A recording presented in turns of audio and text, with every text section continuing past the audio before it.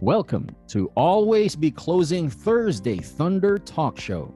This podcast is designed for financial advisors and agency leaders to level up their skills through proper mind setting so they can help more Filipino families.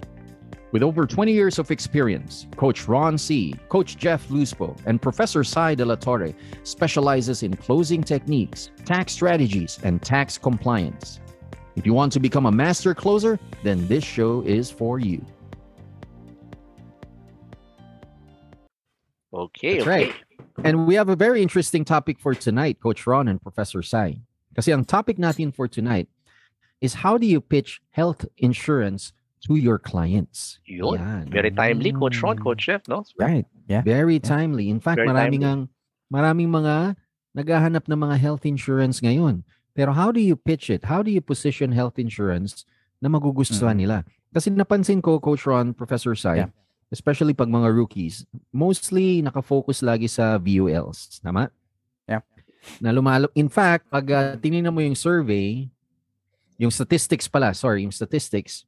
the number one selling product right now ng mga life insurance companies across the nation is VULs. VULs. Oh. Yun so far yung the number one selling product ng mga life insurance companies. Pero you have to remember na yung VUL hindi rin para sa lahat. Just like any other insurance, you have to customize it depende dun sa kailangan ng client mo. Correct. Especially dun sa mga clients natin na mga negosyante na nagsasabi na, ano ba usually sinasabi dyan, Coach Ron, pag negosyante yung client?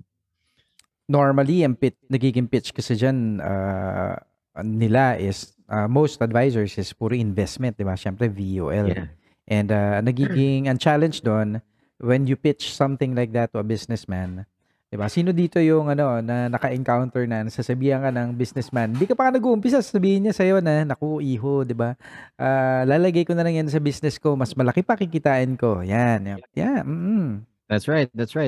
Kasi ang pinoposition lagi natin, VUL. But you have to remember, pag kinostomize mo yung financial needs ng client mo, if it's customized for them, malalaman mo ano ba talaga mag-fit para sa kanya. Yep. Right? And most clients, especially now, gusto ng health insurance. Hindi lang natin alam paano i-pitch. Right? So, and marami tayong mga ways on how to pitch this. Ano yung experience mo dyan, Professor Sai, when it comes to health ng mga businessmen clients mo? Okay. Pagdating kasi sa mga issues regarding health, ang nakakatuwa sa mga kaibigan natin, mga high net worth clients, una lagi sasabihin nila, actually, bahala na yung business ko sa akin. Meron na kaming plano for that one. Yan. Laging ganun kagad. Kumbaga, madalas, ang gagamitin nilang rason, bahala na yung business nila sa kanila. Yan. Kaya parang whenever anything about, especially when we talk about the word insurance, Coach Ron, Coach Jeff, would you agree? Especially mga kaibigan nating mga negosyante, parang na-allergic sila sa word na insurance. Pero pag pinag-usapan mo naman yung benefits, like yung binabanggit mo before, di ba? Oh, ma'am, how about kung kami magbabayad ng hospital mo? Okay ba sa'yo yung gano'n? Di ba? Tama yung they don't care what it is, only the benefit. Pero pag narinig kagad nila yung word na insurance, parang nagano kagad sila, yung nagiging defensive kagad sila. Yan. Yan ang isa sa mga nagiging experience ko or mga nagiging experience ko in terms of yung mga high net worth clients. Yeah. Right, that's right. What about you, Coach Ron? Yep. Because the challenge kasi normally, Coach, is we have to realize na hindi kasi talaga tayo umiinom ng Biogesic nang hindi masakit ang ulo natin. I like diba? that. So same thing with our health, no? And that's why there's what you call anti-selection. Diba? For those who are really into insurance, diba? We know what anti-selection means. And that's the reason why we have to go out instead of meron tayong customer service, Coach Jeff. Pero ilan sa mga kliyente natin ang nagwo-walk-in para magsabi na, pwede po bang bumili ng life insurance or health insurance? Diba bilang mo yan sa daliri? That's right. Tama ba? And most of the time, no, based on experience, yung mga nag-i-inquire, madalas yun na yung meron dinadaing. Yun, may mga nararamdaman na, Coach Ron. Tama ka doon. Yes. Yan yung mga feeling nila gusto na parang magpa-insure. there's already something Oo. wrong sa kanila, either because of age Right. or meron silang sakit na dinadala Oo. na. Kaya ang Yan. inquiry nila is, pwede pa ba ako dyan? Kasi Yun. meron na akong Yes. ganito eh. Meron na Mm. akong ganyan. Diba? Kanina, actually, this morning, may kausap ako, when I went to a meeting earlier, owner businessman. And kwento niya sa akin status ng health niya kasi nakukwento ko yung where I belong, 'di ba? Life insurance and all. Sabi niya, Ron, alam mo, ano ko ngayon yung medyo enlarged yung prostate ko eh. Sabi ko, 'di ba lagi namang enlarged yung yung sabi ko enlarged nga pala, enlarged, 'di ba? Enlarge, hindi large. Oo, enlarged. Natawa tuloy yung kliyente. So sabi ko, hindi, pinatatawa lang kita, sir. So, pero sabi ko, it is a fact kasi, no, gentlemen, na pagdating mo ng 44 years old, lumalabas na yung pwede mong maging sakit. Whether meron kang tama sa, 'di ba? Meron kang sa high blood or meron kang yan sa prostate. It's really that magic number, 'di ba? 44, especially for us men, no? Based on studies, on the average pala, no? Yes. Mga around 4. Yes. Okay, It is, okay. it is. And after noon, he was interested dun sa kinuha kong product kasi this year lang kumuha ako ng product that covers me for 100 million. Just imagine, Prof. Sai, 100 million. 100 Wow. million that can cover me globally. Diba? Right. That I don't need to worry about, my savings being wiped out by sickness. I like that. Maganda yan, maganda Diba? yan. Because my mom last year I got reminded by FB. Diba? Last year, mga couple of mga gano'n, last year na ICU mom ko. Diba? Yeah. We spent about Si tita, no? 1.3 million. Oh my gosh.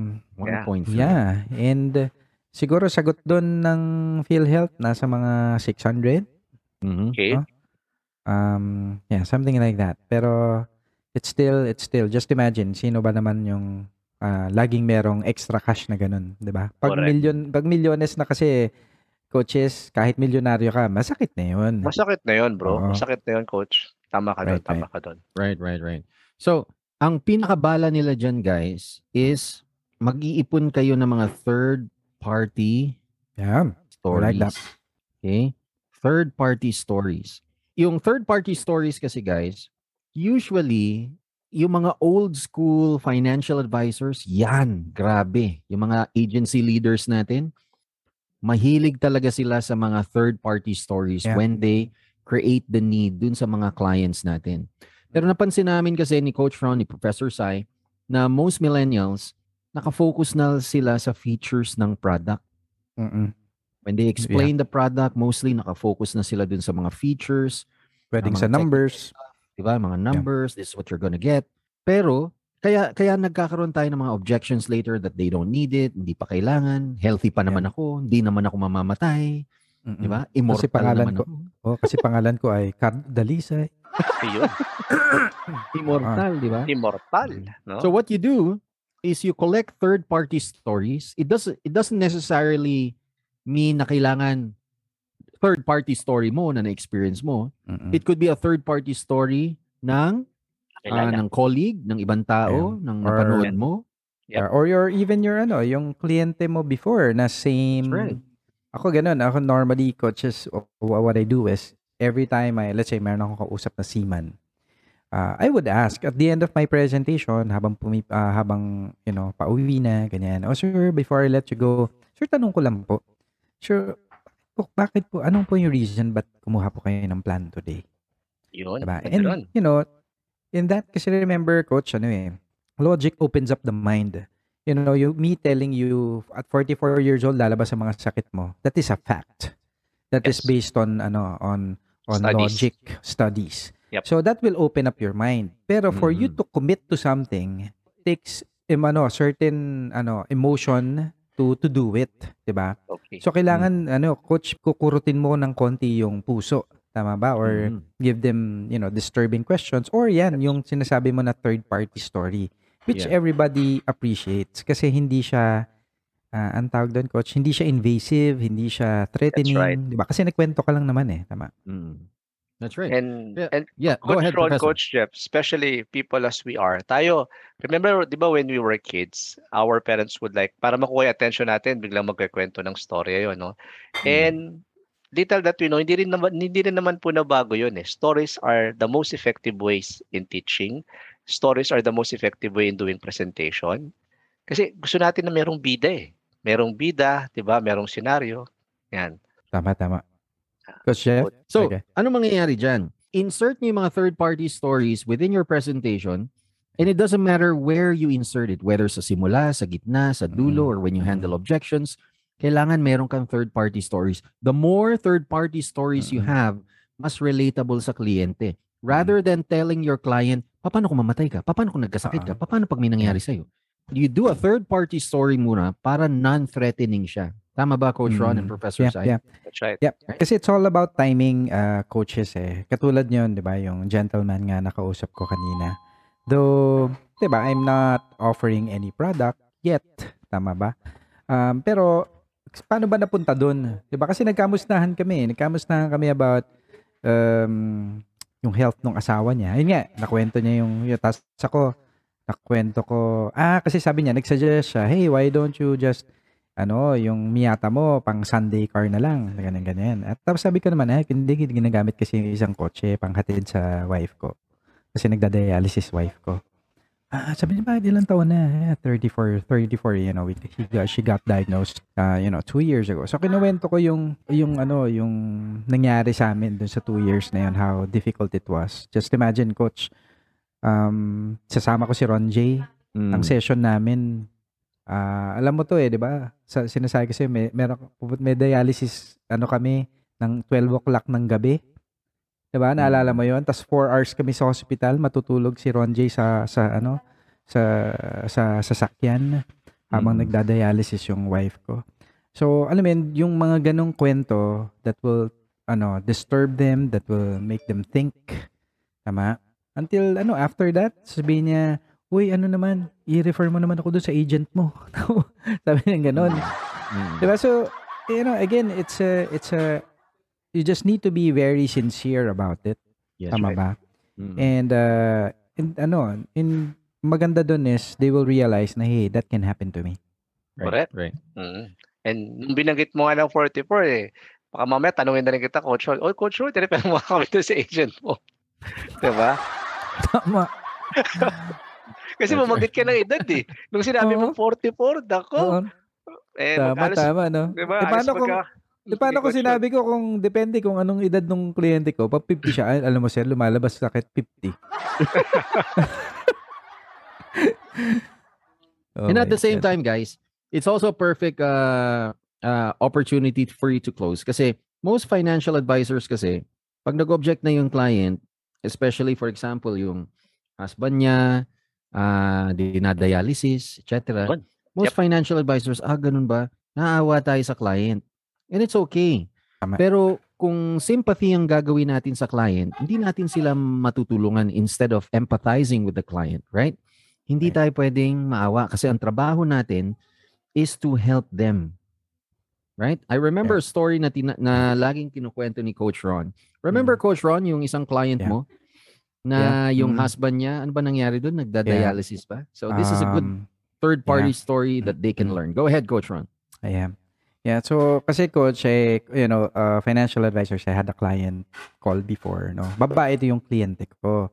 So we're done with the presentation, coaches. Then sa dulo, syempre, this is where, they will tell you na they can't afford it, etc., etc. So sabi niya, you know what, coach, maganda naman yan. Kaso, sabi niya, imagine mo, 4 yung anak ko. Yung asawa ko nagpapadialysis and, hindi siya nagtatrabaho ngayon. Ako lang talaga nagtatrabaho. And, how can I afford that? Diba? And, at that time, sabi ko sa kanya, you know what, ma'am? Kasi kung ibang financial advisor yun, coach, pwedeng tapos na di ba? Pwedeng sabihin na, ganun po ba, ma'am? Sige, text na lang tayo, di ba? Parang, tapos na, dahil naawa ka na, di ba? Dahil baka na, parang na-realize mo na, sige, siguro it's not the right time to sell anything, di ba? So what happened there was, sabi ko sa kanya, you know what, ma'am, I understand how you feel. Kasi, ma'am, ganun din po yung nangyari sa mommy ko. Because my dad, was diagnosed with cancer when I was 12 years old. 43 years old po yung dad ko noon. And bata pa, and kami po, apat din po 43? kami 43. He was a Batang-bata, no? banker. Coach Ron, no? Yeah. Batang-bata, 43. Yeah. Just imagine, he was a banker, alam mo naman mga bankero. At that time, basta narinig ko lang, laging nagyoyo si dad ko. Diba? Okay. Ayan. So, yun na talaga itatama sa kanya lang, cancer. Then, sabi ko sa kanya, ma'am, nakita ko po kung paano gumawa ng paraan yung mommy ko ng pang-chemo ng dad ko. Pero it was really too late, no? Kasi, but it's already terminal. After 3 months of chemo, na ICU na dad ko. And that was the time na, we were all, naalala ko pa yun, coach, pinatawag ako sa school na my dad was already dying. So, nag-cut class na ako. Okay. Kasi yun, cut class na ako para paalam sa dad ko.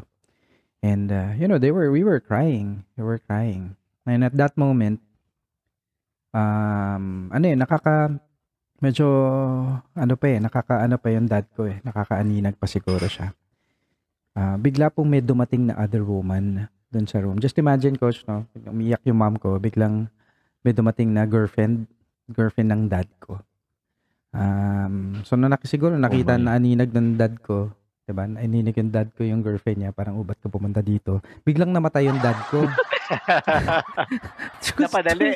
Oo, parang napadali.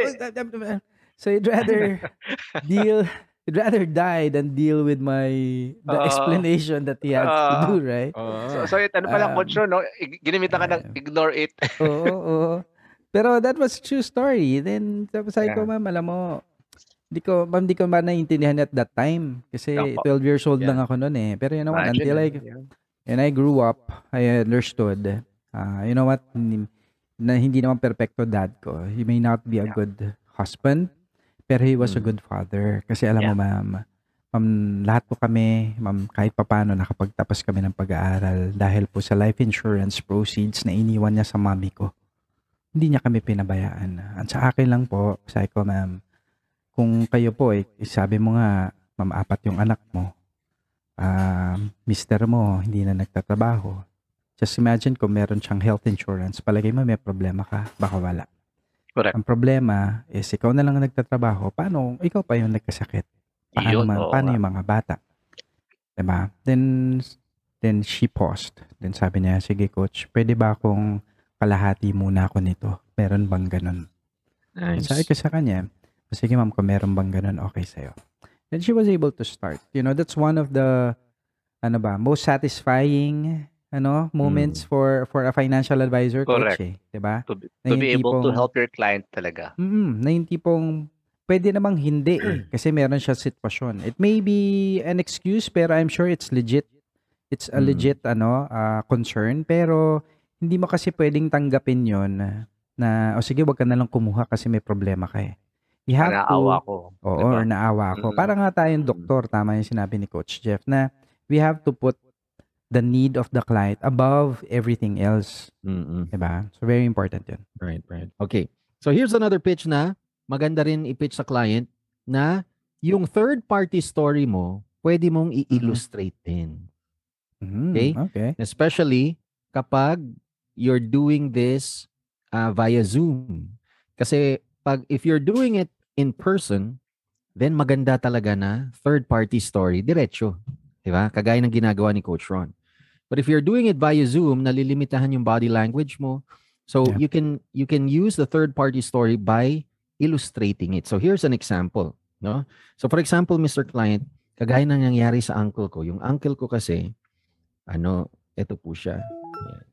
So mag-drawing ka. Yung uncle ko, meron siyang BPI. Okay? And mahilig mag-ipon yung uncle ko sa BPI. And nakaipon na siya ng about 500,000 pesos na dyan. Dyan sa bank na yan. Okay? Yun nga lang, Mr. Client, at some point in his life, ang nangyari, na-diagnose siya bigla ng critical illness. Yan, si CI. Critical illness. Nung na-diagnose siya ng critical illness, ang bill niya ngayon sa hospital ay umabot ng 2 million pesos. Oh my gosh. Sobrang laki talaga. Di ba? Negative pa. Na Mr. Client, knowing this situation, para mabayaran ng uncle ko yung 2 million pesos na critical illness niya at hospital bill niya is 2 million, saan siya unang kukuha ng pera? Then most likely, sasabihin ng client mo, syempre, pambabayad niya, di ba? Pambabayad niya yung 500,000 dito. Okay. So, bayad na. So, pag nabayad na, wipe out na to. Tama ba, Mr. Client?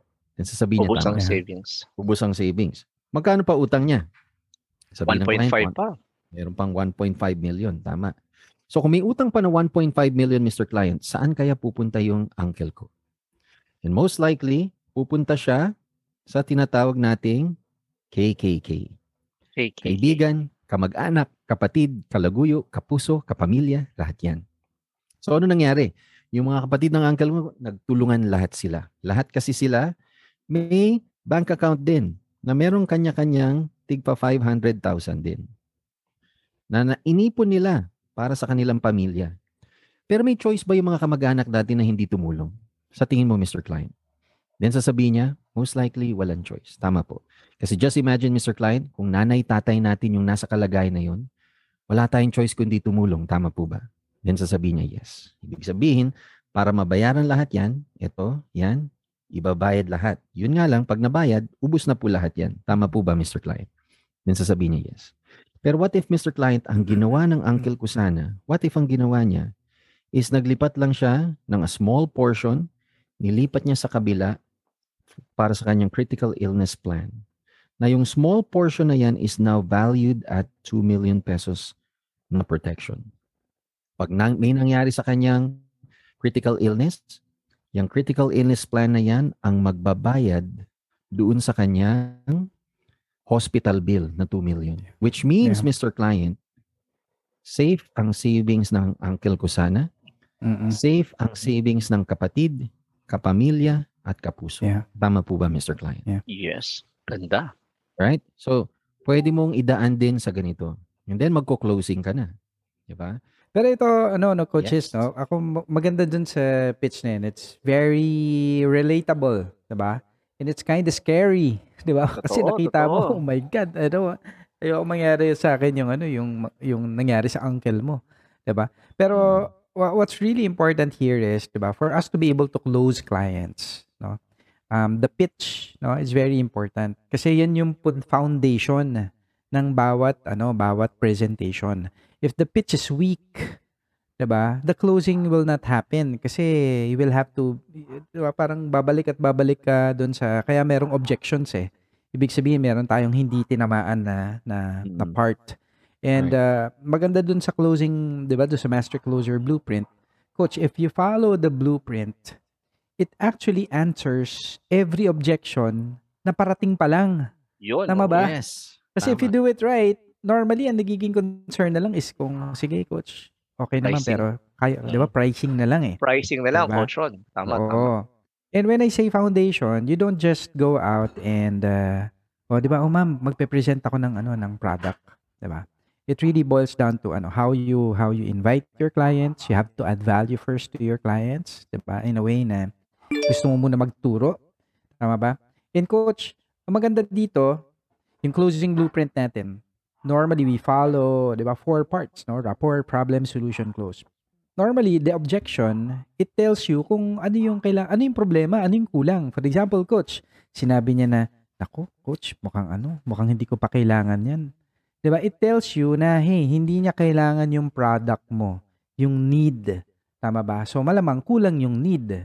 That's right. Bakit kulang yung need? Kasi baka dumiretso ka sa product, solution agad. Tama ba, no? Para ka nag-offer ng biogesic na hindi naman masakit yung ulo ng kliyente. Correct. So, very important, diba? You have to set it up. Parang ganito lang yan, prof, eh. Diba? Para bumili tayo ng aircon, diba? Nowadays, diba kailangan anong maramdaman natin? Diba parang dapat init na tayo? Yun, no? Tagaktak pawis na, no? Uncomfortable na, mainit. Yes. Yan. So, it's the same thing with our clients. Kailangan ma-set up mo yung stage where, diba, problemado siya dun sa isang bagay na poproblemahin niya pa lang. Okay? Para ma-realize niya na, hey, I have to do it now. Okay? So, very important yun, no? So, dun sa ABC, Master Closer Blueprint, we teach everything from start to finish. And, the results will always tell you na, it works. Yan. So, if And you and want the good that, and the good thing with this, Coach Juan, mm-mm, and this like ko sinasabi sa mga clients to ang problema nating mga financial advisor, kung hindi natin alam na may problema yung kliyente natin. Kasi nangyayari doon, yeah. nagpa-product presentation na kagad tayo. Kaya Mm-mm. minsan sa simula pa lang, insurance ba yan? Parang nagiging defensive kaagad yung client, di ba? Especially kung Tama. meron tayong Oo. tendency na ito yung paborito nating produkto. And Mm-mm. I like what you were saying a while ago Yung bang, paano mo matutulungan ng kliyente mo kung ikaw mismo ang problema mo, hindi mo alam na may problema yung client mo. Di Tama. ba? Yan. Mm-mm. And Right. maganda dito, Coach. As ABC practitioners, we use a tool, no? Would you like to give them an idea, Coach Jeff? Right. Kasi So minsan, Coach, ang mahirap is 'di ba yung tipong paano buti nga sana kung na-open up yung may sakit ba? 'Di ba? Paano mo nga naman ilalatag sa kanya na okay, possibility yung ganitong type of need for the client, 'di ba? Ano yung pwedeng tool? Ayan, pakita ni Coach Jeff. Mm-mm. So the tool that you can use there is a financial coaching worksheet ng ABC Academy. And itong tool na to, kahit saan pumunta yung kliyente, lagi kang merong sagot. In fact, if you have an Apple Pencil, pwede ka mag-doodle.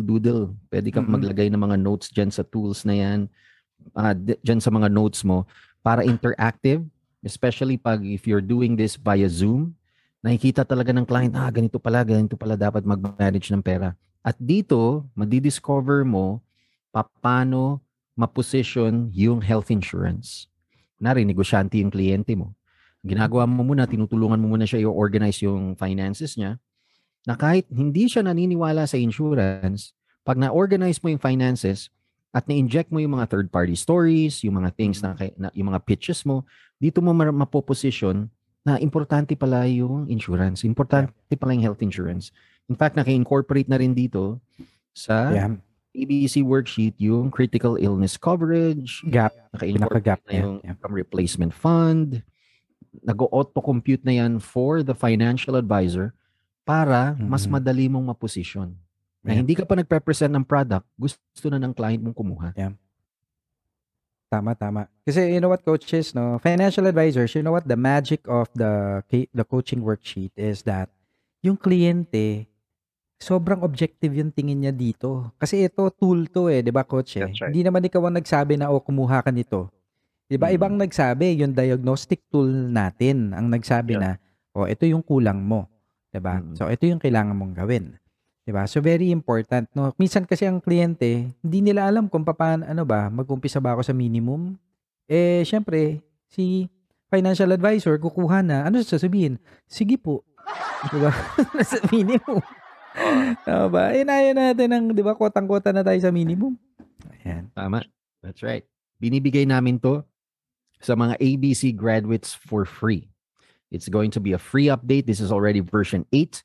It's a free update. Every time in-update natin, the ABC graduates will receive a copy of this. So if you would like to have a copy of this, then we highly encourage you to enroll. Kasi meron mga ibang nagtatanong, Coach, bilhin ko na lang yung worksheet na yan. Ano ba usually yung sinasabi natin dyan, Coach Ron? Pag hinihingi yung worksheet. Sige, pwede naman po. That's actually 28,000. So, if you want to avail of it, sige po, sir. Would that be cash or check? Hindi. Sige, okay na lang. Doon na lang ako sa libre. Okay na. Attend lang sila ng MCB. Yan. So all you need to do, guys, is just enroll sa Master Closer Blueprint Workshop this coming October 30 and 31. You'll receive this worksheet for free.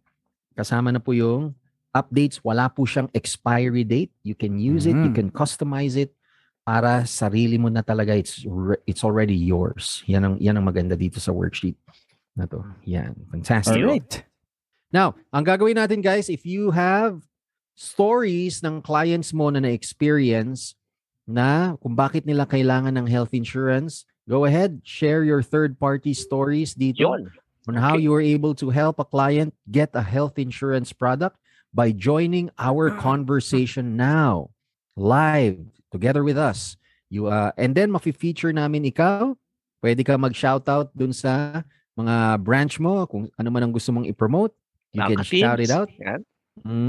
So, i-share ni Coach Brian dito sa comment section on how you guys can join the conversation dito po sa Zoom room namin para makashare ka rin ng experience mo ng third-party story mo. Okay? If you guys are willing to join, go ahead and join. Ano ba yung take mo when it comes to health insurance? How we're able to help a person? Ayan! Meron na tayong guest inside. Tingnan natin, nandito si NBU John D. Brillantes. Ayun, John D, can you turn on your camera and your microphone and join our conversation right here? Go ahead, John D. John D, are you there? Ayan. Good evening, Idol. Good evening po, Coach. Good evening, John D. Yan, sige. Let's hear it straight from you. John D, saan company ka ba, John D? Sa Red Company po, True Life. True Life UK. NBU. Good. Gaano ka nakatagal sa True Life UK? Actually, mag 1 year pa lang po and running for ilang few months pa lang po. Okay. Galing. Ano ba ang experience mo, John D, when it comes to health insurance with your clients? Paano mo ba siya pinipitch? Go ahead and share. Sige nga. Actually, meron po talaga akong sad story regarding po sa critical illness. Actually, my mother died 4 years ago at breast cancer po. Oh my God. Wow. So, talagang tragic po yung nangyari kasi actually paano ko ba ikwento? Kasi yung mother ko kasi BHW po siya. Tapos talagang late na lang namin nalaman yung story ng bukol niya kasi tinago niya 17 years old pa lang daw siya, may bukol na siya. So sa hirap talaga ng buhay ngayon, talaga yung parents talaga na yung talagang mindset nila noon na pag mahirap pa, ayaw nilang pinaparanas dun sa family. Right. Ayaw nilang, hindi sila nakikwento. Although may nararamdaman na sila, hindi nila babangitin yun. Yun po, yung correct term. Tinitiis talaga nila. Hindi nila talaga i-show off sa family nila na may nararamdaman sila. To the point na pumutok na talaga yung breast niya at ang sabi ng doctor is for augmentation na. Tapos ang sister ko, kasing eldest sister ko yung kasama ni mother nung time na yun. So sinabi sa kanya ng doctor is 3rd stage cancer na yung ng mother ko. Sinabi na lang ng ate ko sa mother ko kasi para di malumor o ma-depress na 2nd stage pa lang para at least lumaban pa siya. Okay. So, luckily that time po kasi yung mother ko, BHW siya. Tapos, magaling siya sumayaw. Actually, na-feature sila doon sa Talentadong Pinoy before, yung Hot Mamas. Tapos, hindi ko alam kung naka-semifinal sila. Tapos, naging kadikit na yung mayor namin, si Mayor Nieto sa Kainta. So, ang lagi ko pinipitch sa kanila na yung mother ko, mabuti na lang, friendly siya. Tapos, naging, yun nga, BHW. Tapos, naging close yung mayor namin. So marami kaming nahinga ng tulong, maraming nagbigay ng donation, ng donors, pero that's not enough. Sabi ko, hindi siya enough. Sabi ko kasi, the point is, ang pinaka-point is, kung yung nanay ko may insurance or ako mismo nakuha na siya ng insurance, hindi siya magdadalawang isip para magpa-check up. Hindi na siguro about yung time na na 3rd stage na siya para malaman namin. Siguro baka minor pa lang siya or hindi na darating yung point na hospitalization na agad, yung augmentation na agad, baka pwede makuha pa siya sa mga simple curement pa lang. So yun yung pinipitch ko sa kanila na kailangan bang hintayin pa natin yung time na it's too late na bago natin ma-realize na na sana kumuha pala ako noon. Yung parang burden po sa akin kasi na lately ko lang nalaman yung life insurance. 39 years old na po ako. At currently 40 years old na ako. So sabi ko, kung 10 years ago, nalaman ko na may life insurance na na-covered yung critical illness, baka sakali, 4 years na nangyari yan, baka hindi nagdalawang isip yung mother ko na magpa-check up. So baka buhay pa siya ngayon. So yung laging sinasabi sa mga client ko na, yung nanay ko, kilala yung maraming kaibigan. Paano ako? Hindi naman ako, nawala naman ako sa government. Hindi rin naman ako friendly. So saan ako hihingi ng tulong? Ayoko dumating yung point yung family ko magpupunta sa Facebook, hihingi ako ng tulong. Alam niyo yung client na nagmamakaawa sila para tulungan ka or ikaw mismo magmamakaawa ka sa mga kaibigan mo na kailangan pang idaan pa sa Facebook. 'Di ba? Alam niyo yun, di marami pong ganoon na humihingi ng tulong, ganyan-ganyan. Ayoko dumating yung the moment na ako yung ganoon sa situation na ganoon. So ibig sabihin, kung meron akong meron akong makitang opportunity o na magbibigay sa akin na magkano ba kailangan ko para magkaroon ako ng ganyan. Ito lang. Magkano ba yung budget mo, ma'am? Sir, magkano ba yung budget mo? Sige, tingnan po natin sa sa cash flow niyo. Sir, pwede ko recommend ko sa inyo ganyang kasi nakita ko po sa cash flow niyo, ito lang po yung pwede. O at least kahit in a small amount, may kahit konting peace of mind mo kayo. Pero pwede niyo naman po siya ilakihan in due time na tinuturuan ko sila mag-budget na ganyan, ganun. Kailangan niyo po increase yung cash flow niyo para po at least kahit po kasi gusto niyo po tong plan na to, kung hindi naman po kaya ng budget niyo, baka hindi rin po ako nakatulong sa inyo. Pero meron naman po. Meron naman po yan. Meron naman po kami tinatawag na term insurance na kahit paano, for a while po, na hindi niyo po naayos yung finances niyo, pwede niyo kunin siya. Protected. At least at the very minimum protected ang client. Palapakan natin si Galing, Johnny, Talagang thank you so much. Like it. Galing. Ang ganda nung ang ganda nung life story mo on that one, no? So, using that, it makes you a better financial advisor because alam mo kung paano mo lalong tutulungan yung mga kliyente mo Tama ba? Opo. Minsan nga po, parang nangingilid din yung luha ko pag Actually, sir, October 4 siya namatay. Tapos 4 days na lang siya, October birthday niya at 68 years old niya, hindi pa siya umabot.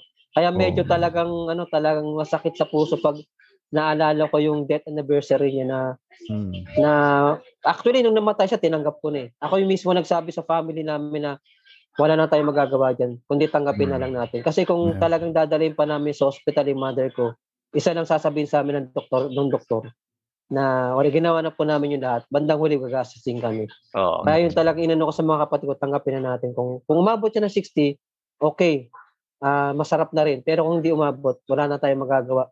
Hanggang doon na lang yung contract niya kay Lord. Yeah, okay. Yun po. Thank you very much for Thank you so much for sharing. Amazing story, John D.